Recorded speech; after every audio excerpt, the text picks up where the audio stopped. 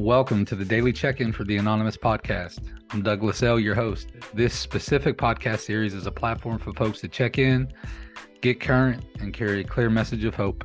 I've asked each of our daily guests to have a topic in mind to share on and to have a question to ask you, our listeners. This podcast should not replace contact with your sponsor, your involvement with step work, or participation in the fellowship. Please use this podcast as an additional resource toward our collective growth as addicts in recovery. We were simply addicts seeking recovery, nothing more, and for sure, nothing less. Now let's get started. All right, welcome back, everyone. This is October 21st.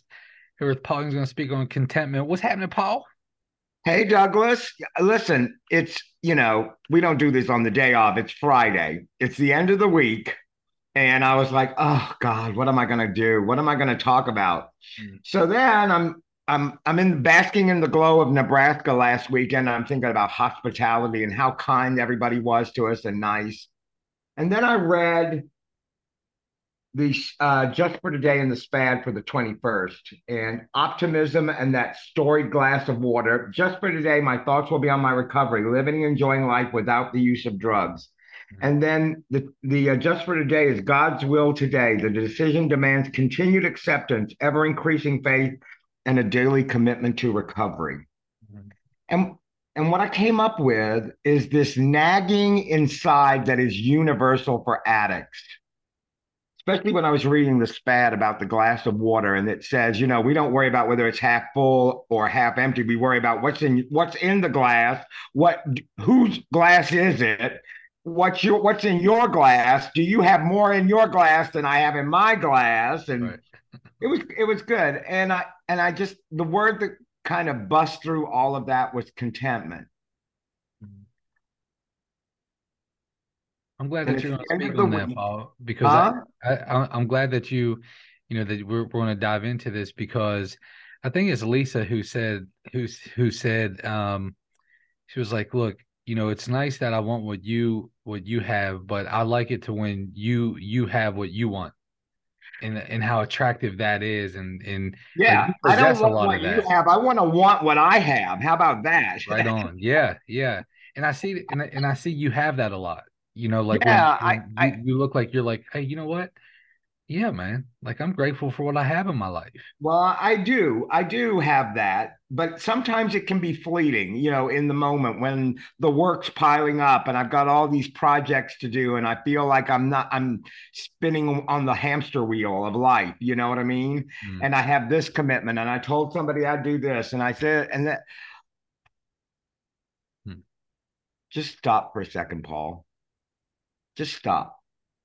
Get serene, and then acceptance comes, right? That's what we learned from the serenity prayer, is give that moment where we can just stop over there. Next thing. What are we doing? Come on, check it off the list. Whatever the thing is, and just be here and be now and be present just for today.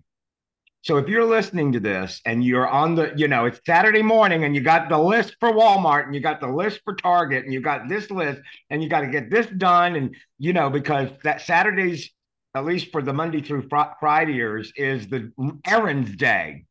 And look, I'm not saying don't do the errands, don't take care of business. I'm not saying any of that. What I'm saying is, can we all just stop for a moment and appreciate where we're at? Can we all just say, I got things to work on. I got a step to finish. I got this to do. But can we appreciate where we are in this moment? And that allows us to be fully present. Absolutely. When we take a step back. And Lee says it the best when he talks about, like, that's destination addiction. It's like, look, man, just that, whatever that is, once I get there, I'm good. And but sure shit, man, when I'm there, if that was true. Right. But if it was true, right. If it was true, but we all move the finish line once we get there. And I've been thinking about that this week. Shout out to Donnie, who celebrated 5 years. And to Jim in North Carolina, who celebrated 10 years. Those are milestone birthdays. And I think we do something with milestones. When you get to 5 years, your head will pop out of your ass, I was told. Right. So, okay. And I guess it did. But now what? Yeah. Yeah. Well, wait till you get to 10 years, or wait till you get to 20 years, or wait till you get to 25 years. And I just went to the convention and bought a 30 year. It's aspirational. I don't have 30 years clean, but I bought the 30 year because, it's coming up at some point, and I have to have the key tag and the accoutrements to go with it. So The dirty 30. can't be happy right at 28 and 9 months or whatever it is. Hey, Paul, you know what a good example of that is kind of like just the convention in general. Yeah. Thinking about that it's almost like us, and I say that like with collectively, like us Yeah. us addicts, man. We're pretty cool about we'll be fucking racing to get there on a Thursday or a Friday. We'll just be hauling ass to get there, trying to cut people off. It's like, let's go, let's get there, let's get there. Hurry.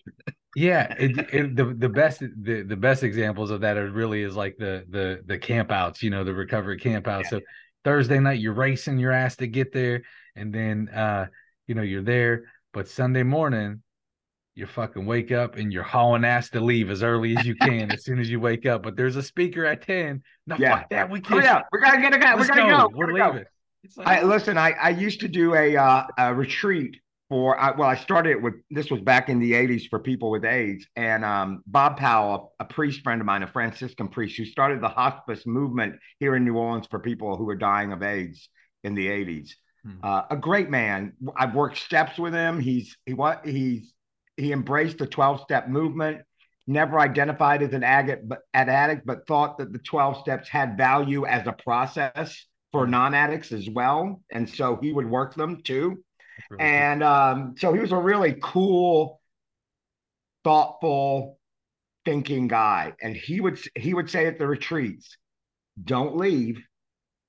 And we'd be like, "We're not. We're all here." He said, "Don't leave in your mind." And that's what we do. Is we're always one step ahead. There's a line from Metropolitan Life by Fran Lebowitz that says, "The opposite of talking is not listening today. It's waiting to talk." That's a pity, isn't it? It really is, man. Yeah. Yeah. And we're all waiting to the next thing. What am I going to say next? What am I going to do next? And contentment is not about that. Contentment is here now. Let's be here in this moment and now. And what I'm going to ask everybody is, what is the thing that brings you the most contentment, and how are you going to embrace that today?